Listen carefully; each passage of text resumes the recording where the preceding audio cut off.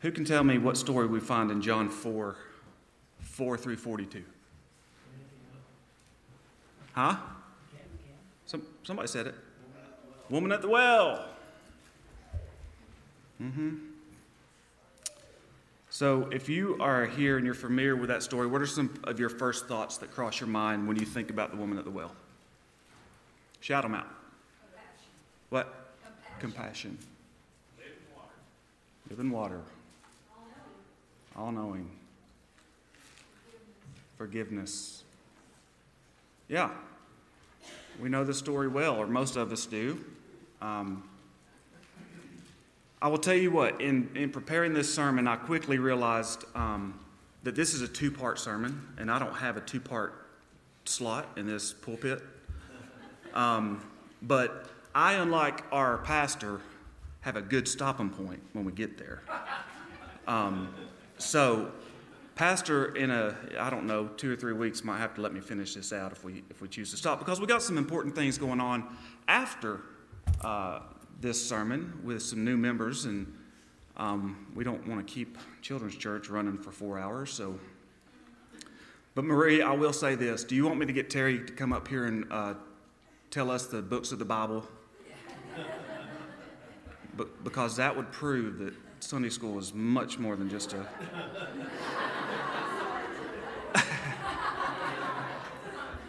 I think Marie did a good job proving that it's a lot more than just babysitting. Anyway, here we go. Today I want us to look at this piece of Scripture, but more specifically, if we get there, we'll be looking at 19 through 24. But there's a lot, and that's John 4, 19 through 24. But there's a lot of the background that we're going to get to today. And like I said, I might have to finish this up at a later date. But let's first identify the characters in this play. Now, I use story and I use play kind of loosely. Let's not forget that this really happened. This really happened. But in our play, when I read the scriptures, I immediately identify two main characters. Can y'all guess them?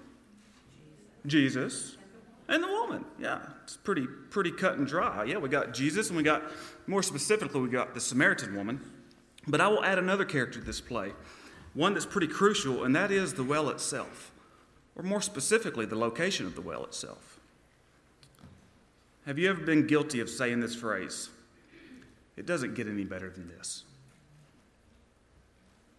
I would venture to say at some point in our lives we have all used that phrase.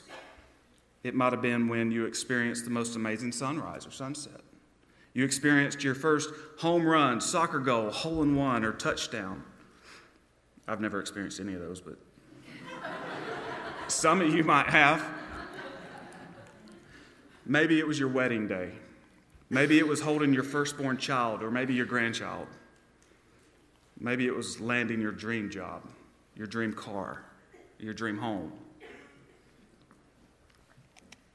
Point is, we've probably all said at some point, it doesn't get any better than this. Well, here's a spoiler. Spoiler alert. As Christians here on earth, as good as it gets is to worship God in spirit and in truth. On earth, that is the highest attainment that a human being can come to. That kind of convicts me when I think about those other times I've used. It doesn't get any better than this. Not that those other times aren't good. No, all of those that I listed on that, they're great. But they shouldn't even compare to what worshiping my God, my Savior, my Lord, and my Creator looks like. Now, I say that because I will jump way ahead. God does some tremendous things to a woman in this story, but it's all so that she can worship. So don't forget that, because we probably won't get there today. Everything that's happening in this story is so that this woman can worship her God. As good as it gets. So I've titled this sermon, How Thirsty Are You? So I'm going to read John 4, 19 through 24 right now. John 4:19 through 24. The woman said to him, "Sir, I perceive that you are a prophet. Our fathers worshipped in this mountain, and you people say in Jerusalem is the place where men ought to worship." Jesus said to her, "Woman, believe me, an hour is coming when neither in this mountain nor in Jerusalem will you worship the Father. You worship what you do not know. We worship what we know, for salvation is from the Jews. But an hour is coming, and now is, when true worshipers will worship the Father in spirit and truth. For such people the Father seeks to be his worshipers. God is spirit, and those who worship him must worship in spirit and in truth." And that's where we'll stop. And that's where eventually I want to get to. But before we move forward, and maybe before I can even finish this in another sermon, we've got to go backwards just a bit and get some background. Where is Jesus going? Anybody know where he's headed? Yeah. Jesus is in Judea, and he's heading to Galilee, but right in the middle of those two provinces is a place called Samaria. And this is important, but we will talk about that in a bit. So Jesus is on a 60-mile journey. Now, Jesus does not have a Ford F-250 with all-terrain tires on it. And we know that Jesus wouldn't own a Chevrolet.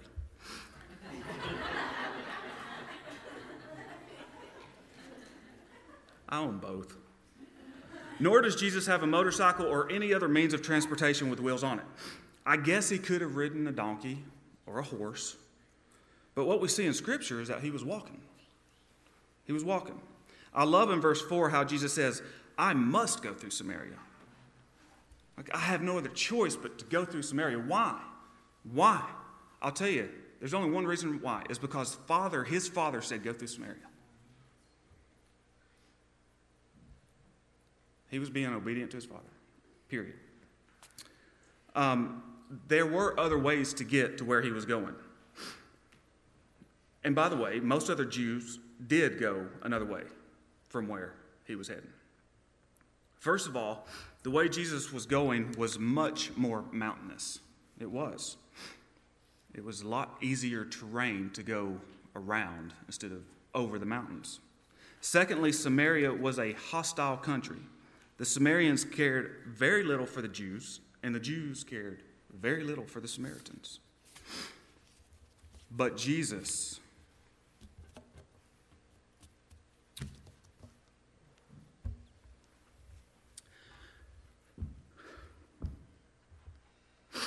he had a divine appointment. And he was willing to sacrifice some comfort to make that appointment.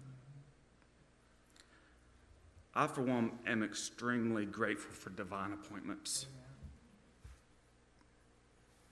from my Lord Jesus Christ. If you have been saved, you need to know that you're a divine appointment too. And even after salvation, Jesus has shown up in my life with divine appointment after divine appointment after divine appointment. And I know he does with y'all too. It's just, do we recognize it? So Jesus had a divine appointment with a woman. But she was just not any woman. She was a wayward woman. What do I mean by that? Well, Scripture tells us this woman had been married 5 times, and she was currently sleeping around with a man that was not her husband. She was a wayward woman. I don't think it's fair that don't talk about the wayward men that she was with, don't you? But there's a reason. Scripture tells us, however, this wayward woman, now this is good, this wayward woman is about to meet Jesus and things are going to change. Things are going to change. When you meet Jesus, things change. If you've had an encounter with Jesus and things hadn't changed, you need to check up. And folks, it should constantly be changing. I should constantly be changing. Spoiler alert, when we get to the end of this, we got a springing well in us. I shouldn't be satisfied, well, I have been changed from where I was to now. I'm a lot better. That's okay. I can just go on from there. No, I need to be changing constantly.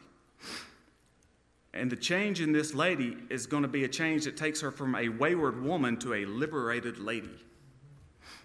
because she's about to be set free by the Lord Jesus Christ. It's really one of the most beautiful pictures of salvation in the entire Bible. It really is. Now, I am sure that this woman did not wake up one morning and say, you know what? I'm going to start living a life full of sin. That's my goal. No. Instead, over the time, the devil and his lies had deceived this woman, and now she was his slave. She was a slave to her sin. John 8:34 states that whoever commits sin is the servant of sin. This woman had gone from husband to husband to husband to husband to husband, only to be discarded like worn-out clothing by each of them. Now, in the tightest grip of her sin, she is again living with man number 6. There had to be times where she wanted to do better. Don't you know that she wanted to do better? Surely there were times where she wanted to be freed from her bondage, but she didn't have the power to break loose from the iron bands and chains of slavery Satan had put upon her. So she was also a slave to her sorrow. And don't you know it, if you can for a minute, put yourself in this woman's shoes. I've lived enough life of sorrow. I can just put myself back in my old shoes and I'll remember my own sorrow. But don't you know she was sorrow? Bread of deceit is sweet to a man, but afterwards his mouth shall be filled with gravel. Sin may have its thrills, but it never has lasting joy, only prolonged sorrow. So she was a slave to her sin. She was a slave to her sorrow, and she was also a slave to superstition. In verse 22, Jesus tells this woman, you worship what you do not know. We see in this verse that she was a religious woman. How do we know that? She worshiped. Jesus said, you worship, but you worship what you do not know. So she was a religious woman. She even worshiped. The problem is she didn't know the God she worshiped. And that's a big problem. It's a big problem that a lot of people have today. She had superstition, a form of godliness, but there was no power there to deliver her poor, superstitious religion. She had tried it, and she had failed, and it had failed her.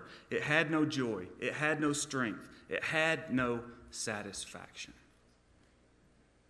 Satisfaction. It shouldn't surprise us that this woman continued on in her sin. It really shouldn't. Everybody needs to be satisfied. Everybody. Can one of y'all raise your hand and say, I don't need to be satisfied? No. Everybody needs to be satisfied. And when this woman couldn't find it in her fake religion, she tried to find it in sin. Sound familiar? Sound like me? Sound like you? This is happening all over the world today. This is the reason. This is the woman that made Jesus say, I must go through Samaria. The Bible says in verse 6 that Jesus sat on the well. Jesus was tired. He was hot. He was thirsty. And I love it when we can see the humanity of Jesus. I absolutely love it when we can see the humanity of Jesus. Why? Because it helps me relate to him. I cannot relate to his deity. I'm not omnipresent or not omnipotent. But guess what I am? Very much human. Maybe the most surprising thing is that Jesus can relate to me. Because he's very much human too. But I love this. We see his humanity. And we know through Scripture that it was at high noon. At high noon, Jesus was sitting there at the well. And here comes this woman. Now, why is she coming at high noon? That is not the time to draw water, by the way. Not in this culture. It's not the normal time to draw water. But this woman was an outcast, a woman of ill repute. So she did not come when the other women came in the morning to draw water from the well, and I can't blame her. She'd just be ridiculed more, put down more. She came at high noon because she had been isolated, outcast, despised, and looked down upon. But here she is. She's about to meet Jesus. There are times in the Bible where we see Jesus giving simple commands, and people just instantly obey. We saw that when Jesus says to some of the disciples, "Follow me." Bye, Dad. And follow him. Just leave their livelihood and follow him. And look, as Christians, that's what we want. That's what we want whenever we tell somebody about Jesus. Hey, let me tell you about my Jesus. And if you believe in him and trust him, and you'll be saved. Okay. That's just not the way it works most of the times, right? But that's the way we want it. And if it don't work that way most of the times, a lot of times we give up. So what I also like about this is we're going to see that Jesus comes up against some barriers. It's not always just easy for him either. Here we see that Jesus is going to have some barriers to overcome.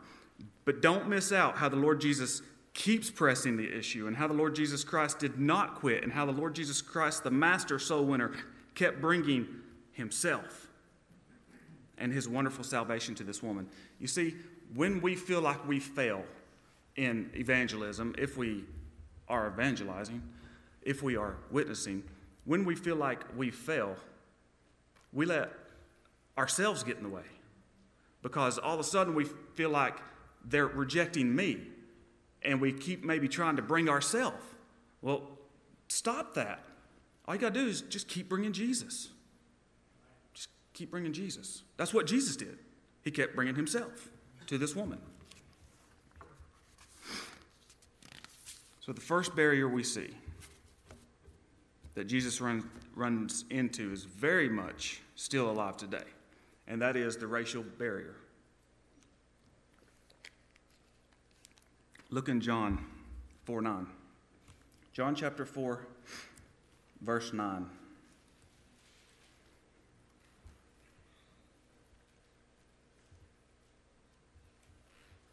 It says, "Therefore the Samaritan woman said to him, 'How is it that you, being a Jew, ask me for a drink, since I'm a Samaritan woman?'"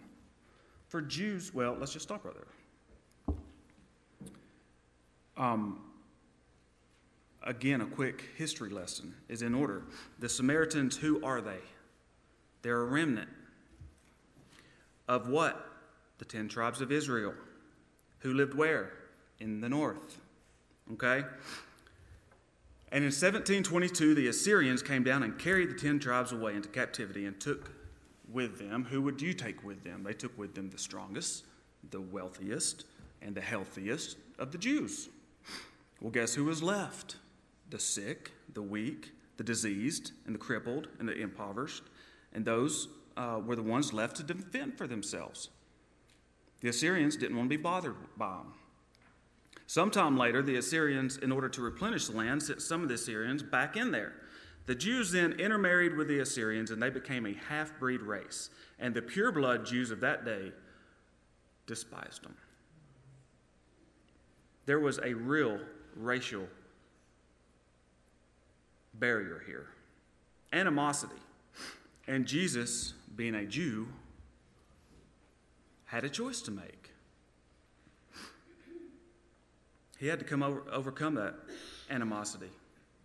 How did he do this? Jesus stuck to the truth that the gospel is for everyone. It was then, and it still is today. Jesus is not just the white man's Savior or the black man's Savior, nor is he the red or yellow man's Savior. Jesus and the salvation he offers is for all. All. Even the people that I have a racial issue against. Even the people you have a racial issue against. So that was the first barrier he had to overcome. Then we have the resentment barrier. The resentment barrier. Listen as this woman spits fire at Jesus. I love it when people are just real with Jesus, especially when they don't know who he is. And men, you know exactly what I'm talking about when I say spit fire, and don't act like you don't. You've heard it. This woman says, "How dare you, a Jew? How dare you, a Jew, ask me, a Samaritan woman, for water?" You can feel the hostility and the resentment here. It's easy to see. This woman had been rejected, put down, discriminated against for so long, and her heart was filled with a hatred and bitterness towards the Jews.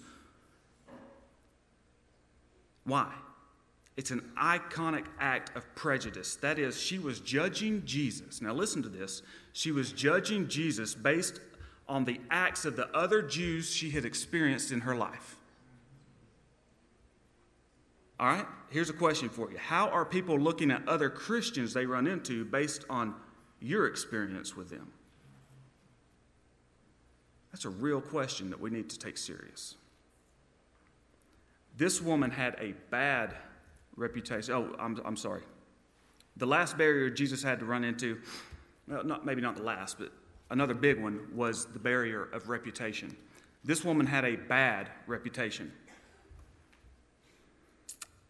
I mean, many in her day, and sadly in ours, would call her pure trash. 5 failed marriages and living in sin with a 6th man. In Jesus' day, men did not just simply talk to women on the streets. It just didn't happen. And here we have Jesus, who was considered a rabbi. Now, the Jewish tradition said that a rabbi should not speak to a woman in public, period, not even his wife. Tradition is another barrier Jesus had to overcome. But here we find Jesus overcoming all of those barriers to bring salvation to a dirty streetwalker.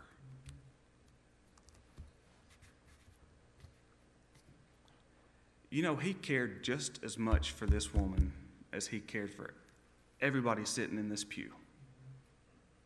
Just as much, no less, and no more. He can't love us more. Don't think the gospel is for everyone. Just look at how beautifully the Bible is written. And this is pretty cool. In John chapter 3, we have who? Anybody know? Nicodemus. I'll give you a hint. It's Nicodemus. Who was Nicodemus? A ruler of the Jews. Right? I mean, if there was ever an up and up kind of person, it was him. And in the very next chapter, we have the lowest of the lows, and a woman who's about to experience the exact same salvation because they both got saved. They both experienced salvation. These 2 chapters being put side by side is telling us that there is nobody so good that they don't need to be saved, and there's nobody so wretched that can't be saved. Isn't that cool? I think it's cool too.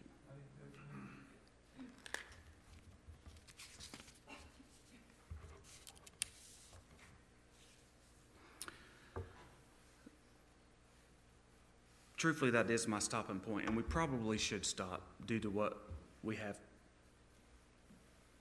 other stuff going on here. But we need to hear the ending of this story. We can't forget about that well. Jesus calls himself living water. Jesus, the master soul winner, just used what he was given. He saw that well and he saw that water and he started comparing it to himself.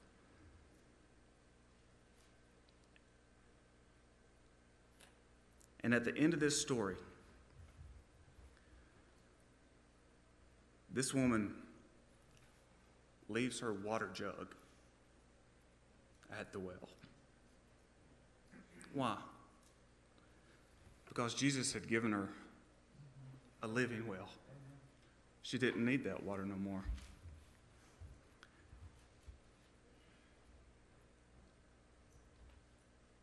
She didn't need that water no more.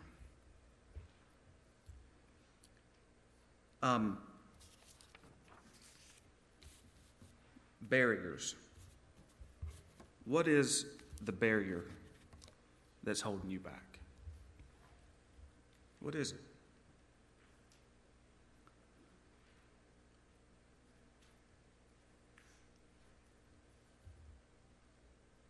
People need to know the gospel. People need to know that Jesus Christ loves them. People need to know that fake religion that they're trying, that's not bringing them satisfaction, and so they turn to a lifestyle of sin to try to feel what only Jesus can feel. These people need to know the gospel. That Jesus loves them, came to earth, died for them, was buried, and overcame death on the third day and rose again. And by believing that, these people can find real satisfaction in Jesus Christ. Satisfaction that changes them from a wayward woman to a liberated lady, or a wayward man to something good. But you're going to have to face some barriers in your life, and you're going to have to learn to overcome them. Or guess what? Those people might not hear the gospel. And hell's a real place. Hell's a real place. So I challenge you this morning, and Pastor, you can come on up.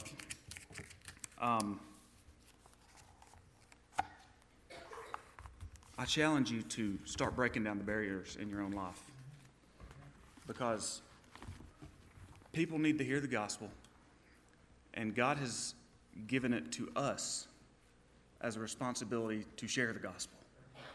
Not that Jesus can't do it on his own. He can. But he's told us, as Christians, it's y'all's responsibility to go out there and share the gospel and to bring people to me. Thanks.